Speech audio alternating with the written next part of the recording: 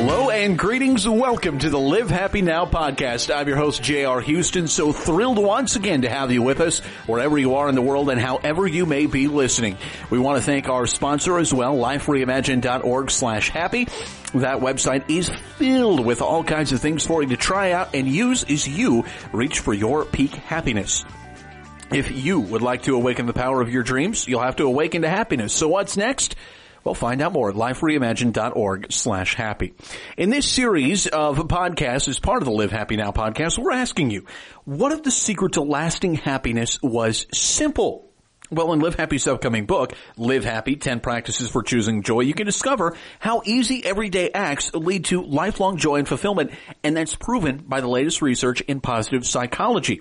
Each chapter organized around key components of creating a happy life, and there are real-life inspirational stories, 40 of them in fact, from regular people and celebrities to help you along the way. And we'd love for you to pre-order the book, and you can do so before March 15th. You're going to get some bonus gifts. Yeah, absolutely free, including exclusive interviews, illustrated posters, a free issue of Live Happy Magazine digital edition, and 5 exclusive stories from people who are practicing happiness and creating joyful lives. You can go to choosingjoybook.com for more information on that.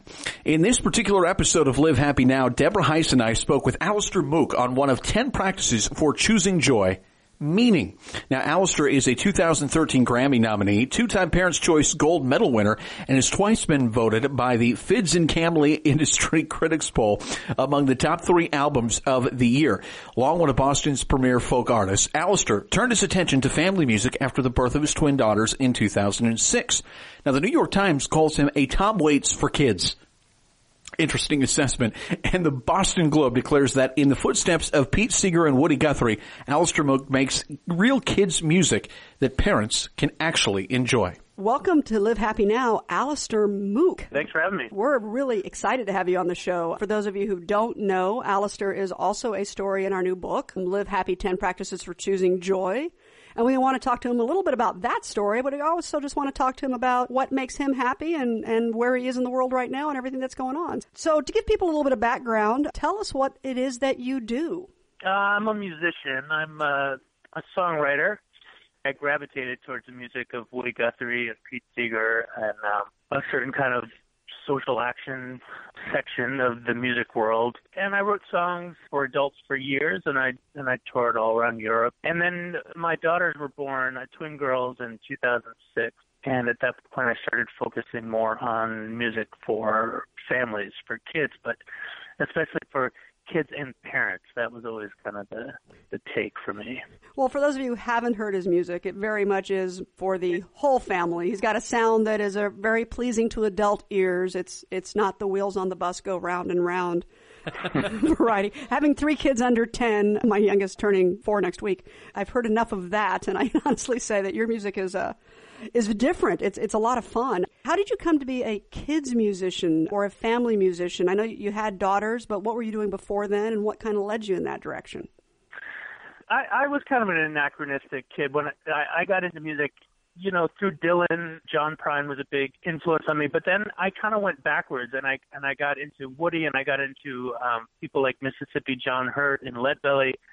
And the interesting thing is that all that generation of musicians and that anyway niche of folk and blues musicians, they all made music for kids and adults. So some of the great recordings we have for kids were made by these musicians who mostly, traveled in adult circles, whatever you want to call it. But Leadbelly, Brownie McGhee, and Sonny Terry, and Mississippi John Hurt was one that had a special influence on me. But also Woody Guthrie and Pete Seeger, they all wrote or collected songs for kids, and they didn't draw such strong lines, I think, in that generation between different audience. We're all people, and music affects us all. It's powerful stuff. So to ignore the kind of younger part of our audience is, in some ways, it's kind of short-sighted. And I think a kind of unfortunate thing happened at some point in our musical development where things got more and more segmented, and we ended up with a kind of music for kids that was kind of infantilized them. Is that the right word? Infantilized them? not sure if that means that's the right word. It'll work. them or treats them like children, but I hopefully it treats them like children. But but I always felt because of the music that I was listening to, kind of going back in time, that that you could speak at a higher level to kids, and then when I started recording music, I found out that there were musicians around like Dan Zanes and Elizabeth Mitchell who were already there doing this kind of music for kids and doing smart, intelligent, sophisticated music that parents should be able to listen to too. So that was kind of how I got into it. You made a transition at one point in your career from playing in front of adults to playing for kids. How is those two experiences different? I became a much better performer very quickly because kids don't suffer fools for a second. So I learned to tighten up my act on stage, and as a folk blues guy, I was always kind of a foot stomping, sit in your chair kind of guy. I learned to stand up because sitting down wasn't going to cut it anymore. You really have to bring some energy when you play for kids. But other than that, I mean, the thing that kind of surprised me is that I was able to transfer over a lot of the kind of traditional material I did. I've always done songs by heroes of mine. They translate well, and sometimes I choose songs that you might not normally think to do for kids, but they work, and I find that kids respond to musicality, and they will definitely rise to what you put in front of them. So if you put Wheels on the Bus in front of them, and there's nothing wrong with Wheels on the Bus, by the way. It's I've learned. I always hated songs like Wheels on the Bus, but I've learned to see the value of a song like that, especially for little kids. But the point is that doesn't have to be the end-all, be-all for kids. You can give them choices. So for some kids, that's going to cut it, and Barney is enough. And for other kids and other families, they can listen to something that's a lot different than that, and that can work for them too. I mean, one of the clues is that I look around, and most of my friends aren't playing kids music for their kids at all. They're playing Beatles, and they're playing, they're playing basically anything that's not like out and out screaming and cursing in your ear. And I have all of these friends. I mean, I have a weird collection of friends, but I have a lot of friends with a weird collection of kids who are into like Johnny Cash and Sam Cooke and all kinds of stuff. So I mean, kids will grab onto stuff that they grab onto, and part of the it's us. We're the parents, so we get to choose what we want to put in front of them for them to latch onto. My 3-year-old's current favorite band is Kiss. So we're a little guilty. And not that we listen. Well, we don't listen to it, but apparently there's a Scooby-Doo Kiss special, and so she fell in love with Kiss. And then all three of my children can both whip and nay-nay, and I'm not quite sure what that is yet. So it's yeah. My kids are now at that age too. So yeah, they've now gone off they're now off the reservation. We're no longer in charge, and Katy Perry and Taylor Swift loom large in our house. So I abdicate at this point. I'm going to wait for them to rediscover their taste when they get older, and I'll be there waiting for them. Well, I do make mine play Beatles Rock Band, if that makes you feel better. That's the only rock band we allow in our house is Beatles Rock Band. So there you go. One thing that really fascinates me reading your story and having done some work in the past in that space with St. Jude is your work, the 2013 album Singing Our Way Through Songs for the World's Bravest Kids. And this is a very personal thing for you, as many songs for songwriters are very personal, but this one on an incredibly deep level. Tell us a little bit about that album and how it came to be. So I had made a couple of albums for families, and then in 2011, I'm getting my dates mixed up. That's kind of a happy accident, actually, because it means that we've moved further away from this to the point, because these dates were all locked in my mind for a long time. In 2011, one of my twin girls was diagnosed with leukemia, and so we went down a rabbit hole, which is a rabbit hole that most people shouldn't have to go down. They don't have to go down.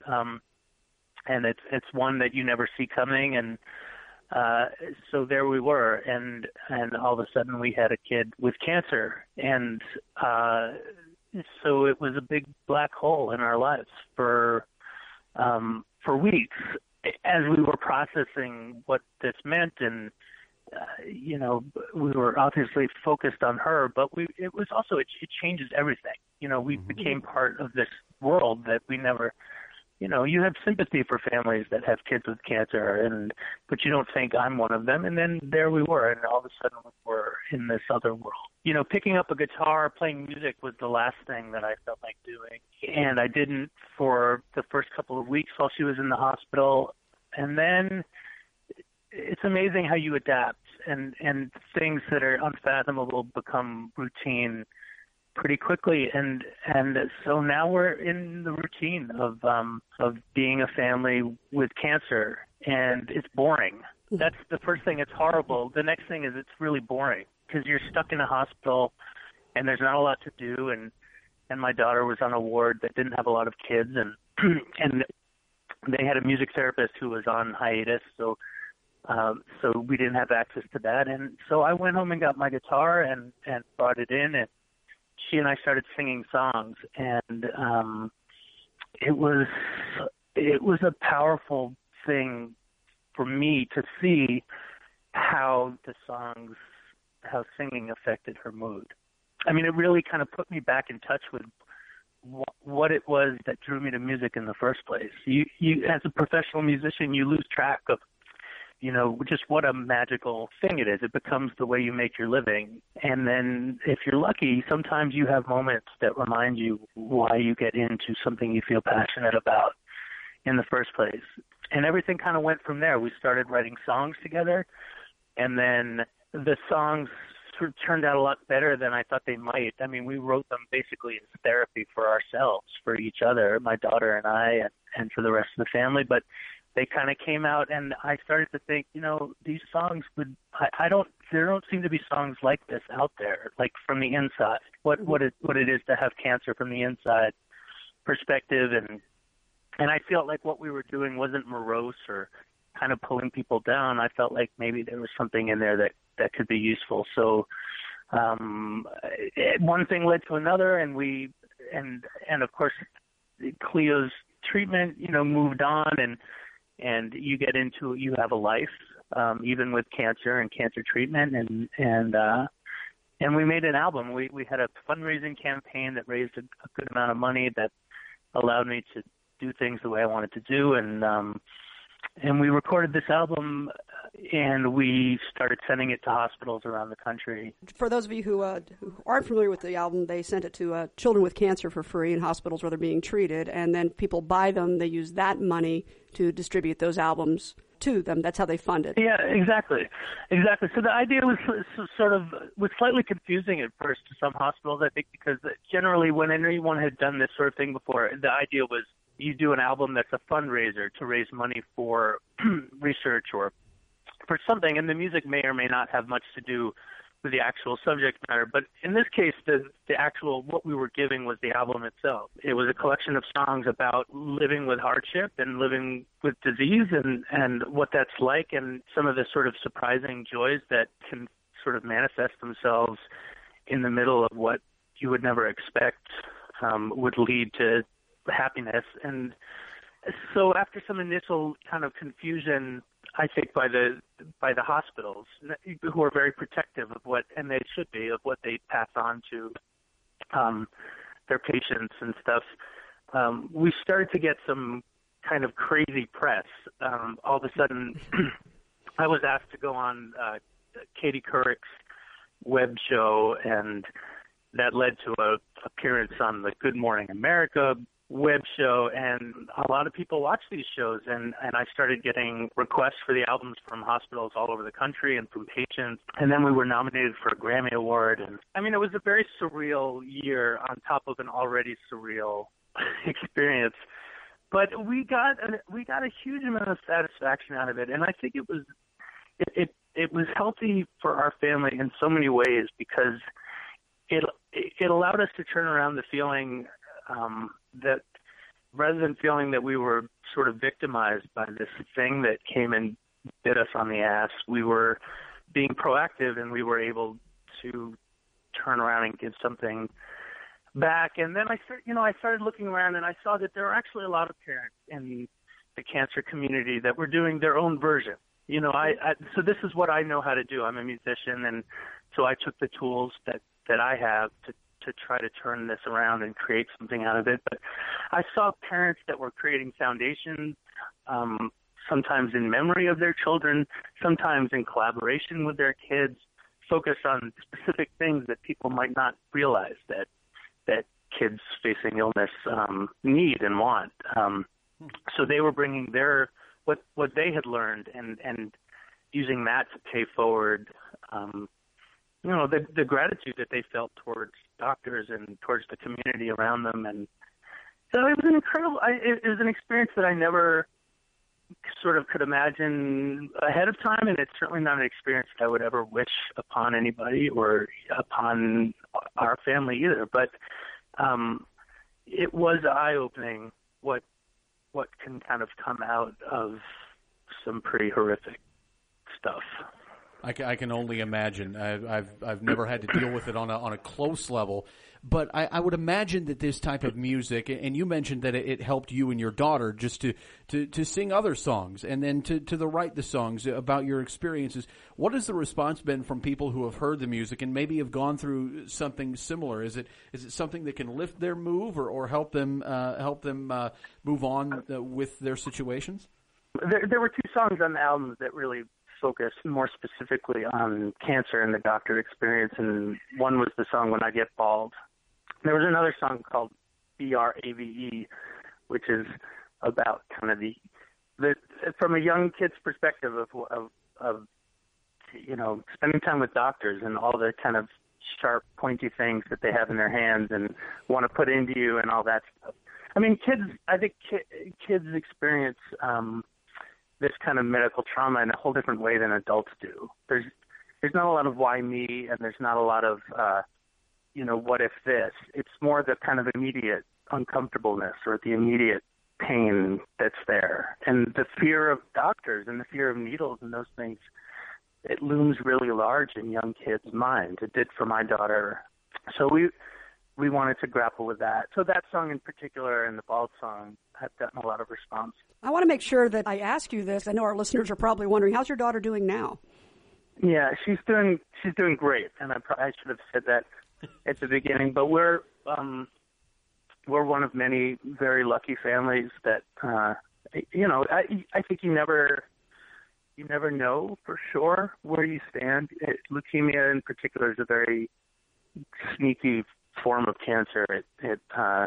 It's kind of everywhere at once in your body. It's not like a solid tumor, and so it goes away, but then you never really know if it's gone completely away. But we're now a year and a half finished with the treatment protocol, so that means a year and a half of her really getting back to being a normal kid, and every day it sort of fades a little bit to the point where I stop remembering dates. And there was a time that my wife and I knew so much medical jargon, and now I can't remember most of it. It's just which feels like a huge relief to be sort of back to the normal ignorance of your everyday parent.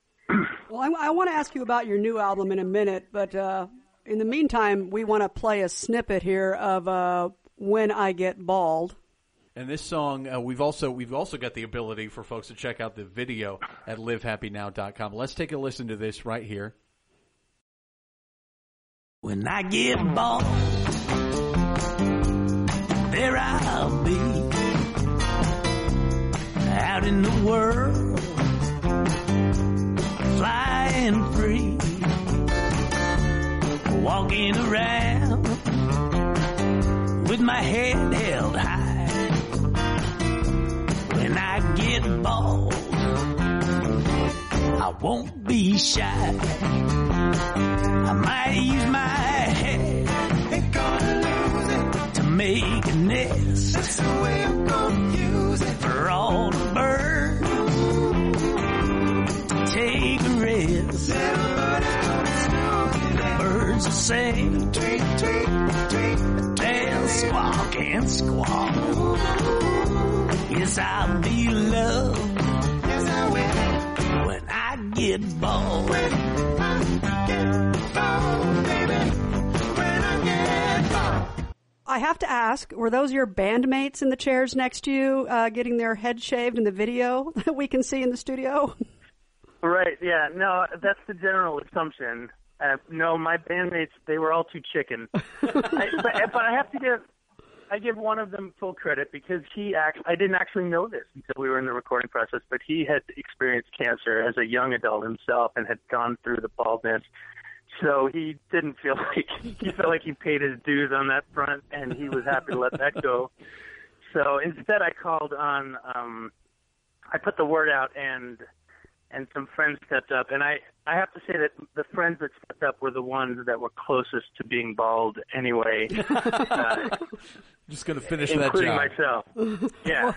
We had the least to lose. For those of you who do check out the video, Alistair is getting his head shaved while singing When I Get Bald on the video. It's quite a powerful and very cute video. It features his daughter as well. I recommend you go to livehappynow.com and you'll see the link to the video there. I want to ask too, you mentioned that your daughter and you were the ones sitting there writing this song. What role did your daughter play in writing the music? Yeah, she played a big role. I mean, she was the inspiration for the songs, and she was young when we started writing the songs. You know, she was 5 when she was diagnosed. So it was a lot of sort of, what should we write a song about? Let's write a song about a monkey, and so we did, and it kind of went down that road. But you know, as things progressed, and we got to the video, and then we got to performing and stuff, it became a big question in our minds how to deal with this, especially as the press stuff came in. And so we did a lot of talking to her about what she wanted to be involved in, what she didn't. And her decision to be in the bald video, which was something that she wanted to do, was a big one. And you know, even with her kind of being all for it, we still struggled with it some. We kind of came down in the end, whatever kind of sort of podium that put her on, or whatever position that put her in, that the benefit that she was choosing as a young kid, but still, you know, a human, to sort of give a message to other kids was important, and that it, you know, it wouldn't have the same impact just me doing it. And you know, it's really, I hear from families all the time that their kids see her up on that screen and they're going through it, or they're about to go through it, and seeing her and those other kids in the video who also put themselves in that position was inspiring to them. You know, it's scary for kids being bald or being different in any way. So, and in the end, I have to say, it was a pretty transformative thing for her. She was always an incredibly shy kid, and she started going up on stage with me and singing the bald song in front of audiences, sometimes large audiences, and she really embraced it. And she came out the other side, and now she goes and performs in front of people. She does singing on her own, and I don't know, it's pretty amazing. So yet another kind of unexpected transformation that came out of this thing. That's fantastic. So this was a few years ago, and 2013 is when the album was released, but obviously you didn't quit working then. So you released a new album called All Kinds of You and Me. Tell me a little bit about that album. You know, I felt kind of changed as a songwriter by the Singing Our Way Through album. In some ways, it should have been the hardest album I ever made, but in some ways it felt like the most honest. It sort of did something that I've always tried to do, which is to get most in touch with, to be as honest as I can be about something, and to kind of look around it, to kind of take something and turn it around and look at it from all different angles. And